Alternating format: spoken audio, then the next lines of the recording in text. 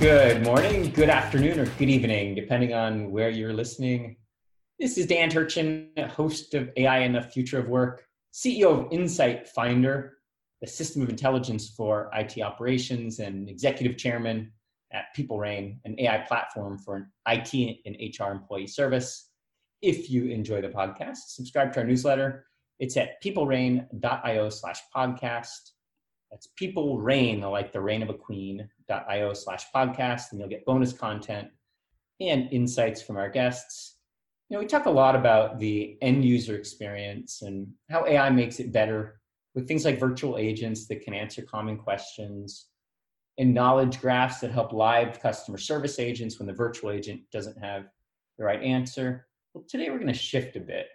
We're going to shift focus to the unsung heroes of service management, those DevOps and SRE teams that are responsible for keeping the lights on.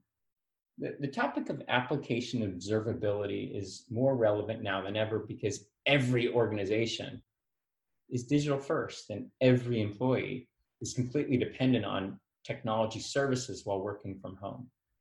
It's really tough to be a human playing a game whose rules are defined by machines. How do you make sense of billions of log files and metrics and change events to figure out the root cause of a problem? Well, the answer is you don't. IT ops teams these days rely on modern automated anomaly detection and root cause analysis to be able to take back control. Today's guest has seen the problem of machine data and IT ops from every angle. As a developer, a CTO, a practitioner, today, we're lucky. We're going to get insights into the future of service assurance. Greg Poirier is currently an architect at one of the leading APM application performance management companies, New Relic. Greg's been in the space for many years. He is a frequent speaker at industry events. He's got strong opinions on the right way to do IT ops. If you don't already, I encourage you to follow my friend Greg on Twitter. He's at GREPORY, Grepery. Without further ado, it is my pleasure to welcome Greg to the podcast. Greg, welcome. Let's get started with an easy one. How did you get into this space? Oh, yeah. So after I graduated college, I got a job out in San Francisco, and I was doing infrastructure for a fairly large size startup, like on the cusp of going public. So like a couple hundred engineers, I think. And as part of my job, I ended up helping build out, of all things, Sensu for our engineers.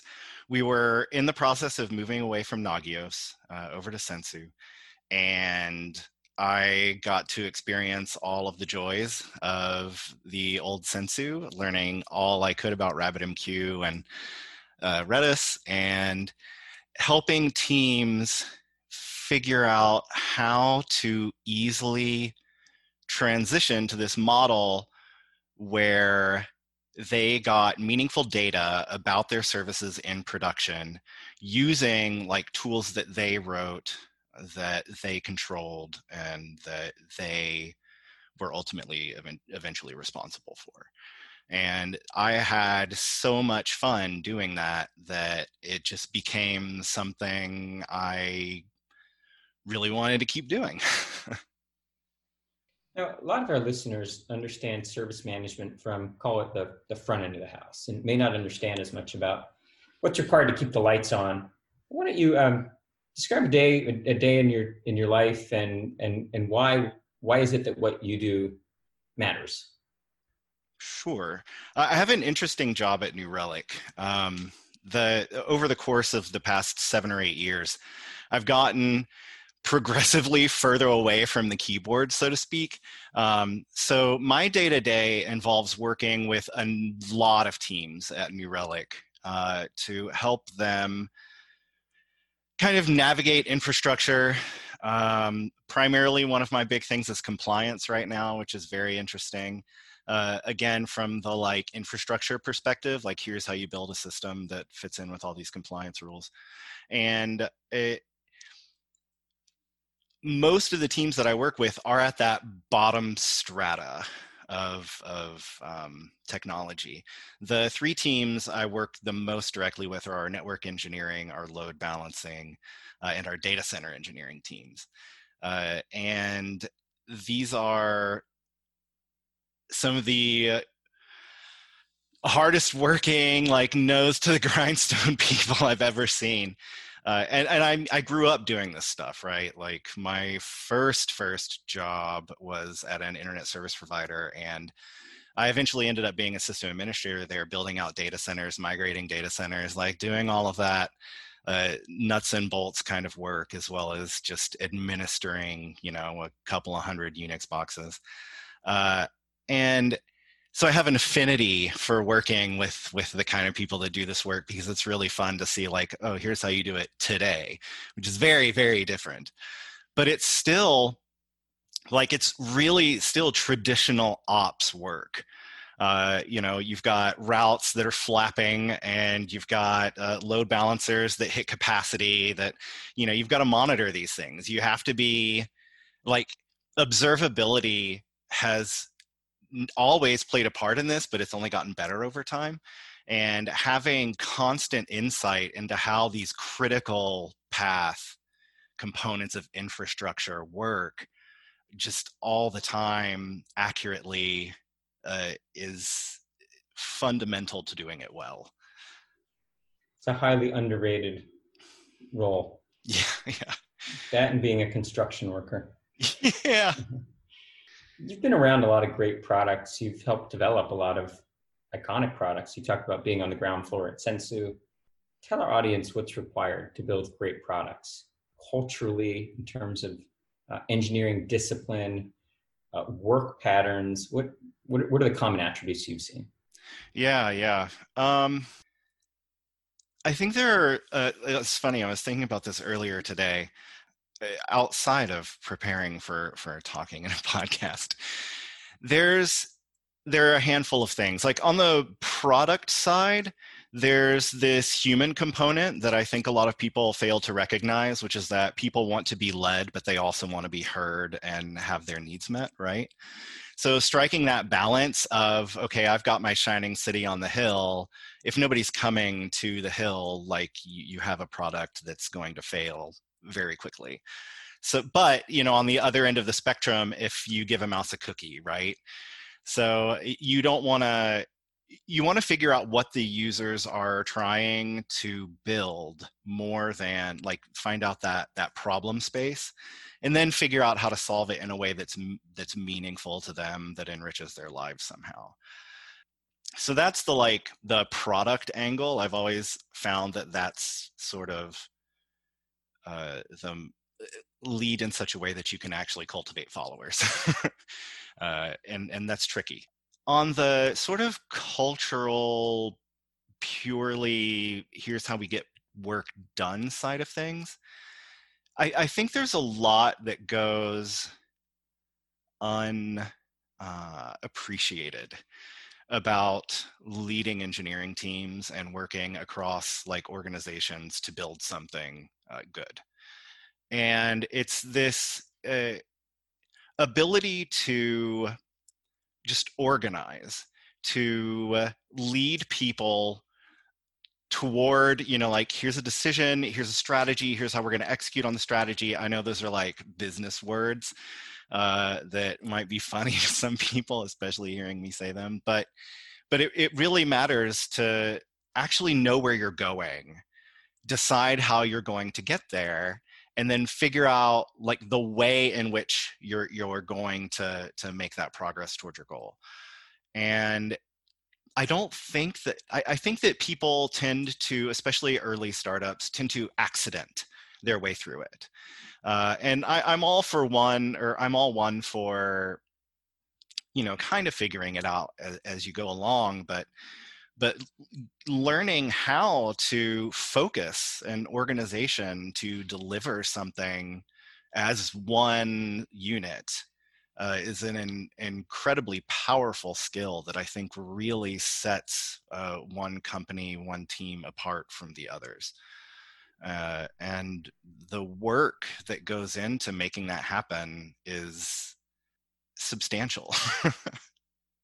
What's the product that you've helped bring to market that you're most proud of? Definitely Sensu. That was the brainchild of a number of very smart engineers at that company who were just dedicated, an absolute pleasure to work with. I got to hire quite a few of them. And both the process of building the product and just having the sort of like ability to envision what we think monitoring is going to look like and deliver that was, I mean, it's thrilling, right? Like, it's not every day you get to go work on your favorite product and make it into what you think people want it to be and what you want it to be. What did you say is the definition of observability? It kind of usurped what we used to call monitoring or systems management. Curious to get your take. It's one of these cliches. I don't think anyone stops anymore and asks, what do we actually mean by it? Yeah. It's funny. I gave a whole talk where we talked about words and definitions a while back.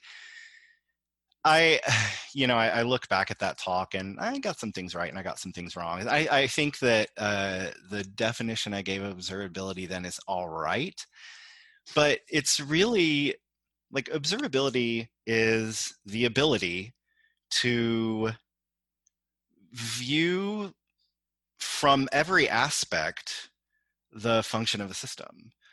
It is everything from is it up to how fast is it to how much space is it taking up.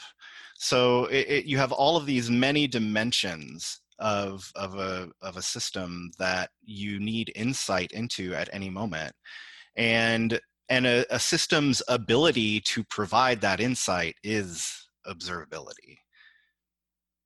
I like it. I'm going to call both Merriam and Webster right now and get them on the phone. It's a little wandering for them, I think, but it's, you know. How has the pandemic magnified the importance of observability? Yeah, this is an interesting question. Well, it hasn't, Dan. Observability has always been important. No, there are a lot of things because everybody's all digital now. Sort of the lines between work and life have been blurred in a way that a lot of people aren't accustomed to. It makes being able to switch off more important than ever. And in order to do that, you have to have confidence that when something goes wrong, you're going to know about it. I think that, I don't know, I think that people have begun to, appreciate their time more than they used to. And I've personally seen, I mean, even at New Relic, you know, we're an observability company. We have a number of products in the space. And even there, we're always talking about how can we make this better? And all of these new problems that people have, right? Where during hours where they'd normally be working, where maybe traffic is normally at its highest, like naturally during the business day, you know, you see a larger amount of usage of people using observability tools because their traffic, let's say it's e-commerce, is going to be higher during the day based on where they are and where their customer base is, you know, located. But now it's like, well, okay, you know, they've got kids. They take care of their kids from 8 a.m. to noon. And now they're just not around for like the Slack messages that stream in that are sort of these like low signal, high rate notifications. So making sure that the signal that you're getting is very clear and very valuable is more important than ever, because you want to know as quickly as possible and as confidently as possible that something is wrong, because now it has an even higher chance of interrupting something that is a lot more important to you these days. So we talk, at least theoretically, about a future beyond the horribly cliched AI ops and beyond SREs and maybe beyond observability to something that some call no ops. So call it self-healing infrastructure. And You rolled your eyes just like I roll my eyes when I hear that. Why is that kind of a controversial notion? Is that, will we ever be at that point? It's always somebody else's ops. It's always somebody else's servers. It's always somebody else's infrastructure. I don't know. One of the things I talked about in my talk, monitoring is dead, was control systems, because observability does get a lot of its influence from really old concepts in control systems engineering. And the thing about control systems that I think is really hard to apply to the kinds of things that we in IT, in software, build is that what we build is very dynamic. The original concepts that went into observability, these were machines that did the same thing all day long, that had lifespans of, or have, I mean, it's not like they stopped doing this, that have lifespans of years, that are on 24/7, that have very predictable failure models. It's a closed system. Like it's not something that's being continuously perturbed throughout, at this point, all day and night, by users, by administrators, by developers, by testing, by performance testing. The unpredictability of the systems that we build are really what makes the whole idea of no ops just unfathomable to me. Like the problem space is so complex that I don't even think we're fully capable of rationalizing about it yet. At one point, serverless computing was unfathomable to me too. Yeah. And I got to admit, maybe I shouldn't, but there was a time when I would say that the old pets and cattle analogy didn't really work for me. And yet now, I've definitely had to rethink that. I'd love for the audience to get your perspective on just kind of the decades old pets versus cattle debate. First of all, maybe just what it is in your own words. And then, is there a future where there's still pets? I think there will always be pets. This is sort of unrelated, but I think the analogy holds really well. So I have a friend who is helped start a hardware company, of all things, and I love them for it, and it's amazing. But I was talking to like some of their product people and whatnot, and there was this question around, why would anybody buy this? Like, what is the motivator for even having a data center, right? And it ends up being about hyper specialization, where for the most part, an AWS can meet the needs of 90%, 99% of everything anyone ever needs to do. And then there's that 1% who simply just needs something nobody else does. And maybe eventually your ideas about how you should address those needs will change to sort of make you rethink, well, now there's this cost trade-off where maybe if I go the commodity route, because we don't have to go build all of this infrastructure and all of these hyper specialized things, we'll just adapt our technology to work on something that somebody else built. But I don't know. I think builders love to build. So maybe it's just the human component that doesn't let us get there. That may be what holds us back, is that it's a very human pursuit. Yeah, it is. So I got to shift gears a little bit. So you're both a technologist, but you're also an artist. Talk me through, how does a technologist and an artist manage through a quarantine? Oh, it's funny. I go back and forth with how much time I spend in dance and singing. And the sad saddest part about the quarantine for me is that both of these things are just incredibly difficult to do now. They both have a very communal aspect. And as much as I do enjoy an online dance class and virtual choir rehearsals, it's in no way the same. Or even I do virtual voice lessons as well. So the communal aspect is gone. It still sort of happens. It's not quite as fulfilling, and I find myself kind of flowing toward, oh, let's tinker on the computer a little bit today instead. So it's almost put it a little bit on the back burner for me, which it's generally fine, but yeah, I miss. It brings a nice balance to my time when I have rehearsals at night or classes, or that it's that like sort of hard stop of, okay, no, it's 5:30. I'm going to switch into ballet mode now and go stretch and warm up and go to class. But, there's still some of that.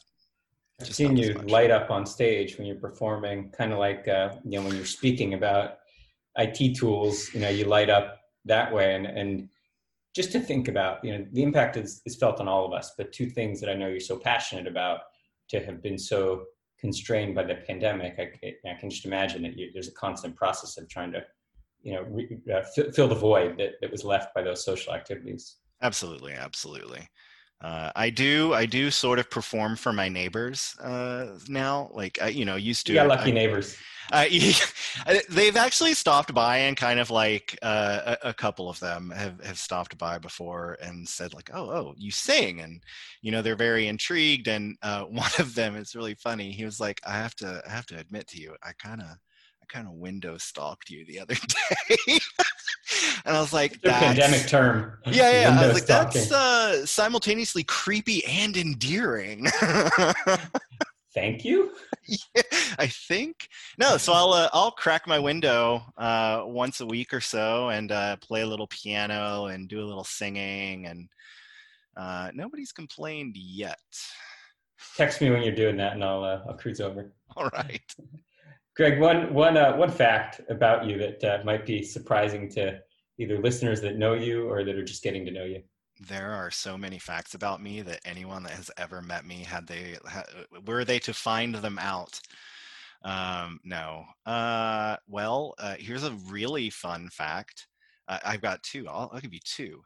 When I was a small child and still a soprano one in the Houston Children's Chorus, I sadly performed at a Republican National Convention in Houston, Texas, right in front of then candidate George Bush.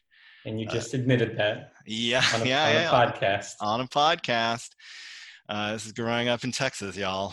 The other is when I was in high school, junior high school, I dressed up as Barney for children's birthday parties at the local skating rink.